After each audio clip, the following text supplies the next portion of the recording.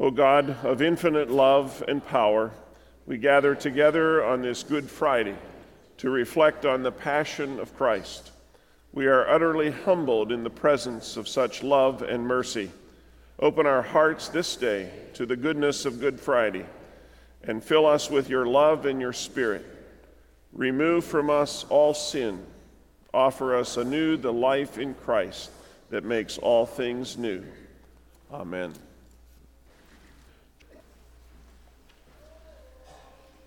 I invite you to hear the story of the crucifixion from Luke's Gospel, the 23rd chapter. As they led Jesus away, a man named Simon, who was from Cyrene, happened to be coming in from the countryside. The soldiers seized him and put the cross on him and made him carry it behind Jesus. A large crowd trailed behind, including many grief-stricken women. But Jesus turned and said to them, "Daughters of Jerusalem, don't weep for me, but weep for yourselves and for your children. For the days are coming when they will say, 'Fortunate indeed are the women who are childless, the wombs that have not borne a child, and the breasts that have never nursed.' People will beg the mountains, 'Fall on us,' and plead with the hills, 'Bury us.' For if these things are done when the tree is green, what will happen when it is dry?" Two others, both criminals, were led out to be executed with him. When they came to a place called the Skull, they nailed him to the cross. The criminals were also crucified, one on his right and one on his left. Jesus said, "Father, forgive them, for they don't know what they're doing." And the soldiers gambled for his clothes by throwing dice. The crowd watched, and the leaders scoffed. "He saved others," they said. "Let him save himself if he really is God's Messiah, the chosen one." Soldiers mocked him too by offering him a drink of sour wine. They called out to him, "If you are the King of the Jews, save yourself." A sign was fastened to the cross above him with these words, "This is the King of the Jews." One of the criminals hanging beside him scoffed, "So you're the Messiah, are you? Prove it by saving yourself and us too while you're at it." But the other criminal protested, "Don't you fear God even when you have been sentenced to die? We deserve to die for our crimes, but this man hasn't done anything wrong." And then he said, "Jesus, remember me when you come into your kingdom." And Jesus replied, "I assure you, today you will be with me in paradise." Amen. There is a uniqueness in Luke's telling of the story of Jesus' final hours that is not exactly like the narrative found in the other Gospels. So for our focus on this Good Friday, I invite you to reflect on the final statement of Jesus from the cross, because in these profound words, there is a message for us. Luke 23, beginning with verse 44, says, "By now it was noon, the whole earth became dark, the darkness lasting 3 hours, a total blackout. The temple curtain split right down the middle. Jesus called out loudly, 'Father, I place my life in your hands.' And then he breathed his last." This was Jesus' final prayer to God. As we can see when we read the story of Jesus' life, several of his final words were actually prayers. His first words were, "Father, forgive them. They don't know what they're doing." And then there was his cry for mercy. My God, why have you abandoned me?" And now there is this final prayer, "Father, I place my life in your hands." Not only was this a prayer to God, but like many of Jesus' other prayers, it was also a quotation from Scripture. These final words of Jesus from the cross come from Psalm 31, the first 5 verses, which says, "O Lord, I have come to you for protection. Don't let me be disgraced. Save me.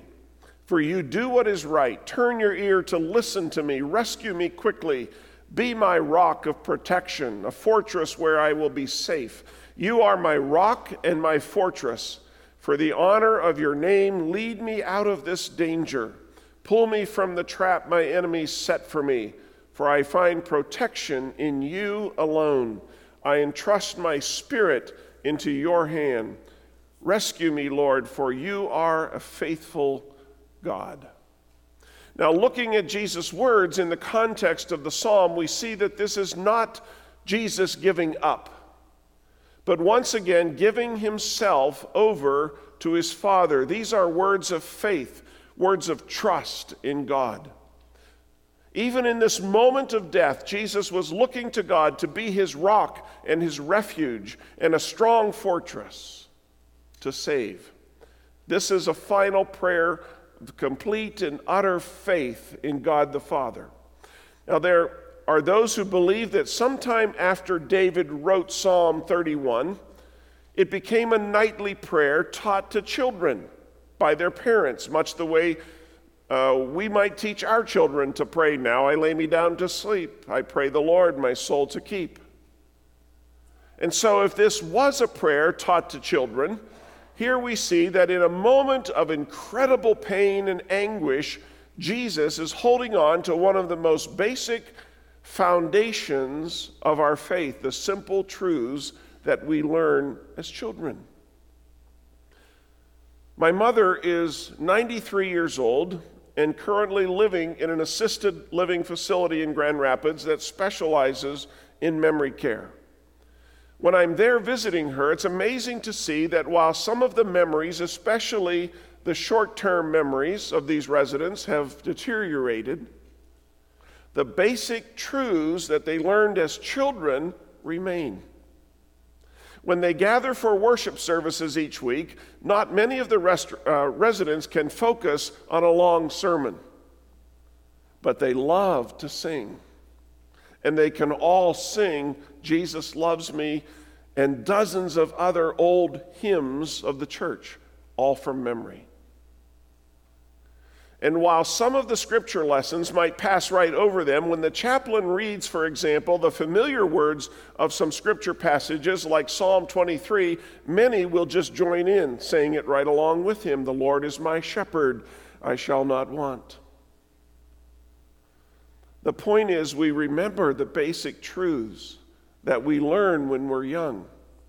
We remember those simple prayers we said at bedtime or mealtime. And the same is true of Jesus. He remembered the simple prayers that Mary and Joseph taught him as a child. And in his darkest moment, that's what he prayed. "Father, I place my life in your hands." It might be a simple prayer of faith and trust, but it is also a powerful prayer.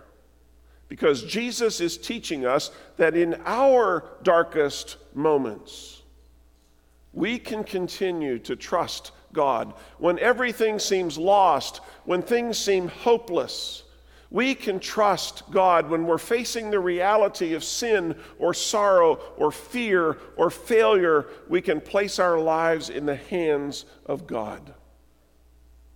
There's hardly a day goes by anymore when I'm not feeling a little overwhelmed because of the great pain and sorrow and brokenness and sin I see in the world around us. The news, the social media is filled with stories that provoke deep compassion within me for those who are struggling to find forgiveness or to find freedom or healing or hope. And as people who are compassionate and empathetic, you know what I'm talking about. I trust that you will maybe take a moment tonight to reflect on your own brokenness and sin, as well as the struggles of those close to you. And instead of just letting those feelings go, be praying for one another and encouraging one another. Because in doing so, you will be people who are striving to do what Jesus did in this moment on the cross, placing his heart and his life in the hands of God, and that encourages me, and that inspires me, and that fills me with hope. While we are a broken people, we are a broken people of faith who trust God in the darkest hours of our life. And while we may be sinners, we are sinners who seek forgiveness every day. And we can pray, Father, I place my life in your hands. And when we face the challenges related to sickness or suffering, we can pray, Father, I place my life in your hands. When we face what seems to be an impossible situation or an insurmountable obstacle, we can pray, Father, I place my life in your hands. When things at work or at home or in our relationships are out of control, we can pray, Father, I place my life in your hands. When we feel lost and just don't know where to turn, we can pray, Father, I place my life in your hands. I want to invite you tonight to do something for me, and I'm going to ask you just for a few seconds to close your eyes and to think about whatever is going on in your own life. Maybe it's the sin that seems too strong to overcome. Maybe it's the problems that seem to have no answer. Maybe it's that desperate situation that really seems to have no hopeful outcome. I want us to take just a moment of silence and invite you to just reflect on those situations in your life, and then invite you to pray this prayer of Jesus. Father, I place my life in your hands. Let's do that. Take a moment.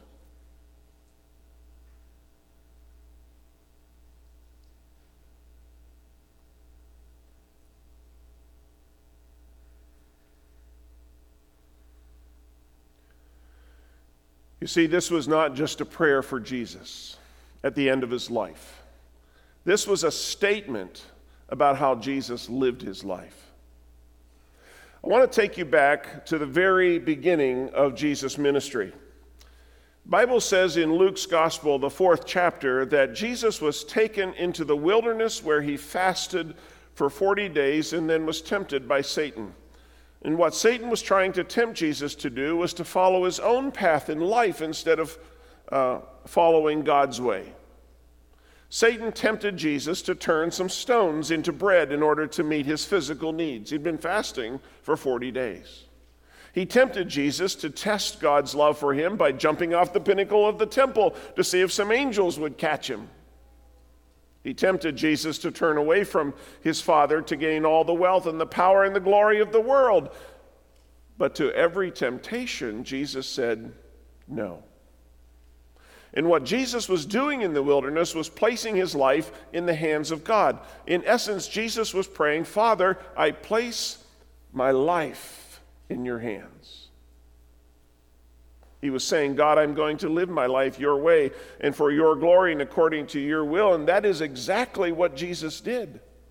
Jesus' life was a reflection of God's life. His life was a reflection of God's love and mercy. And nowhere was that more clearly seen than in the work and life of Jesus during the 24 hours leading up to this final prayer. Let me suggest to you tonight 4 ways in which Jesus demonstrated the life of God in him. First, on the evening before his death, Jesus washed the feet of the disciples. He took the role of a household servant and willingly washed the dirty, smelly feet of his friends.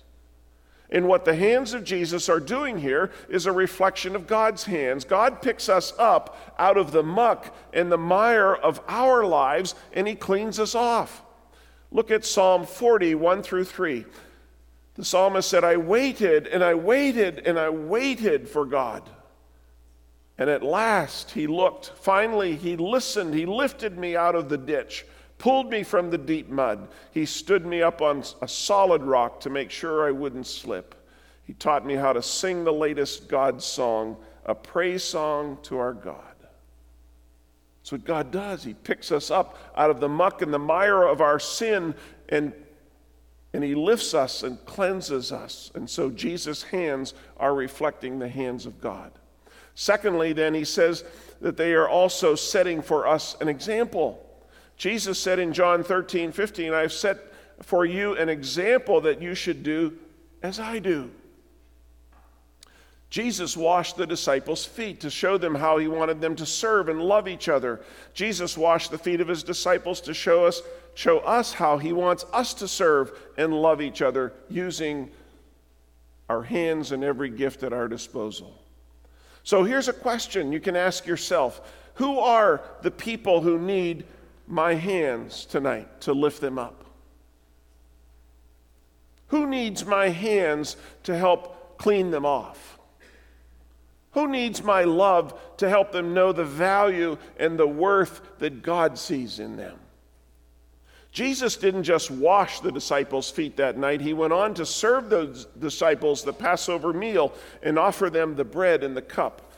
Jesus' hands lifted up the bread and the cup and shared them with his friends. And so Jesus calls us to remember him when we do Holy Communion. It is a call to actually live out his life. The word remember doesn't just mean, think about what Jesus did and recall it in our minds. It means to literally attach ourselves to Jesus and to live the way he lived.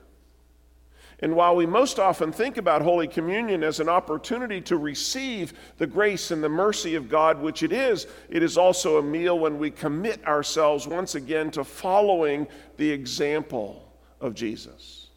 And when we receive from the hands of Jesus the bread and the cup, we are making a statement that we're going to allow our hands to serve those who are hungry and thirsty. But the challenge is, will we allow our hands and our lives to do that?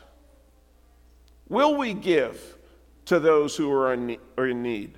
Will we give to those who are thirsty?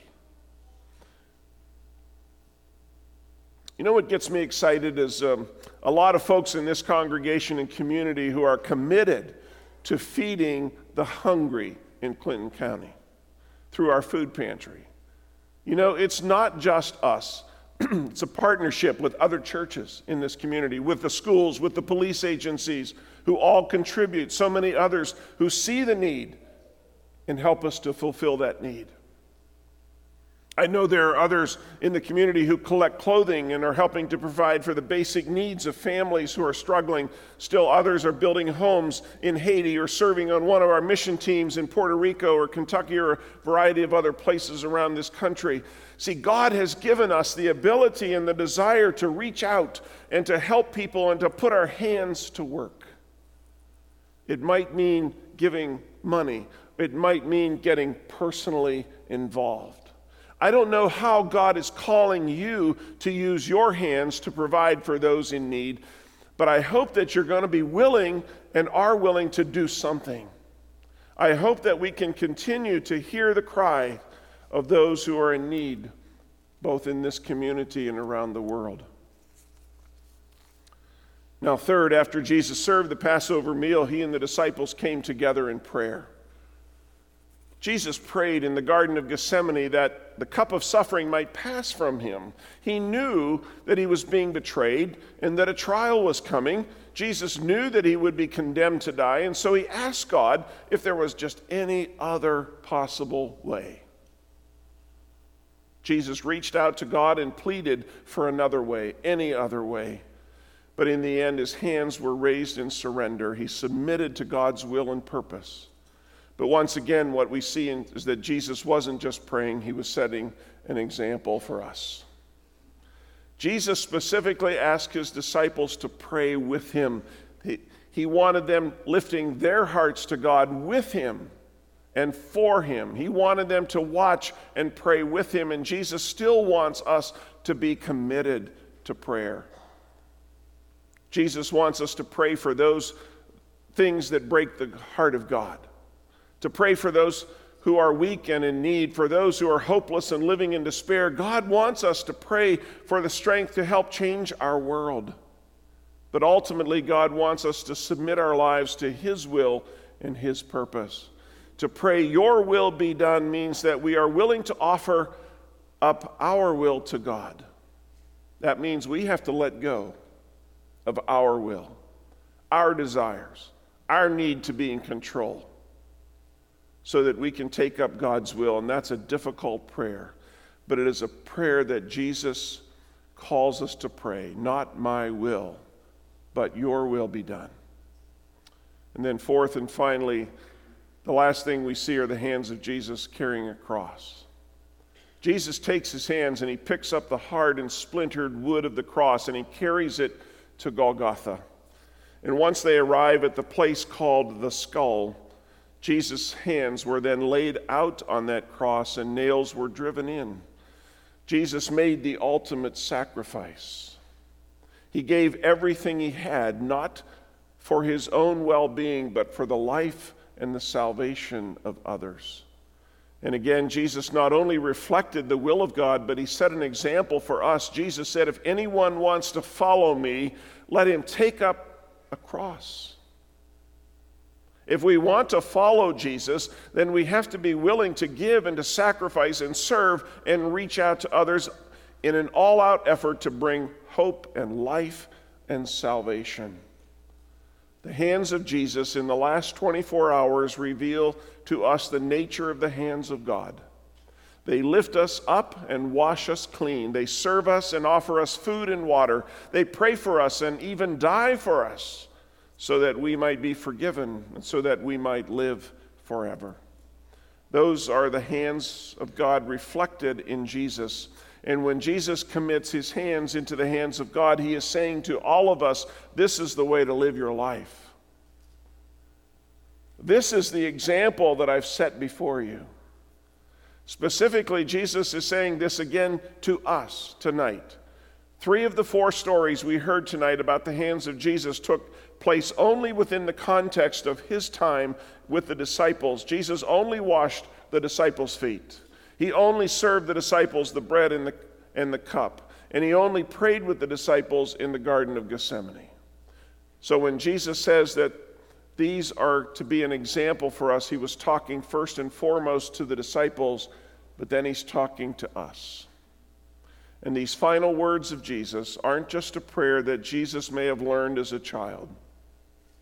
It's not just a quotation of Scripture, not just a final reminder that Jesus placed his entire life faithfully into the hands of God. It is also a call for us as followers of Jesus to place our hearts and lives and the work of our hands daily into the hands of God. So I would invite you to do that tonight. Commit your heart and your life to God.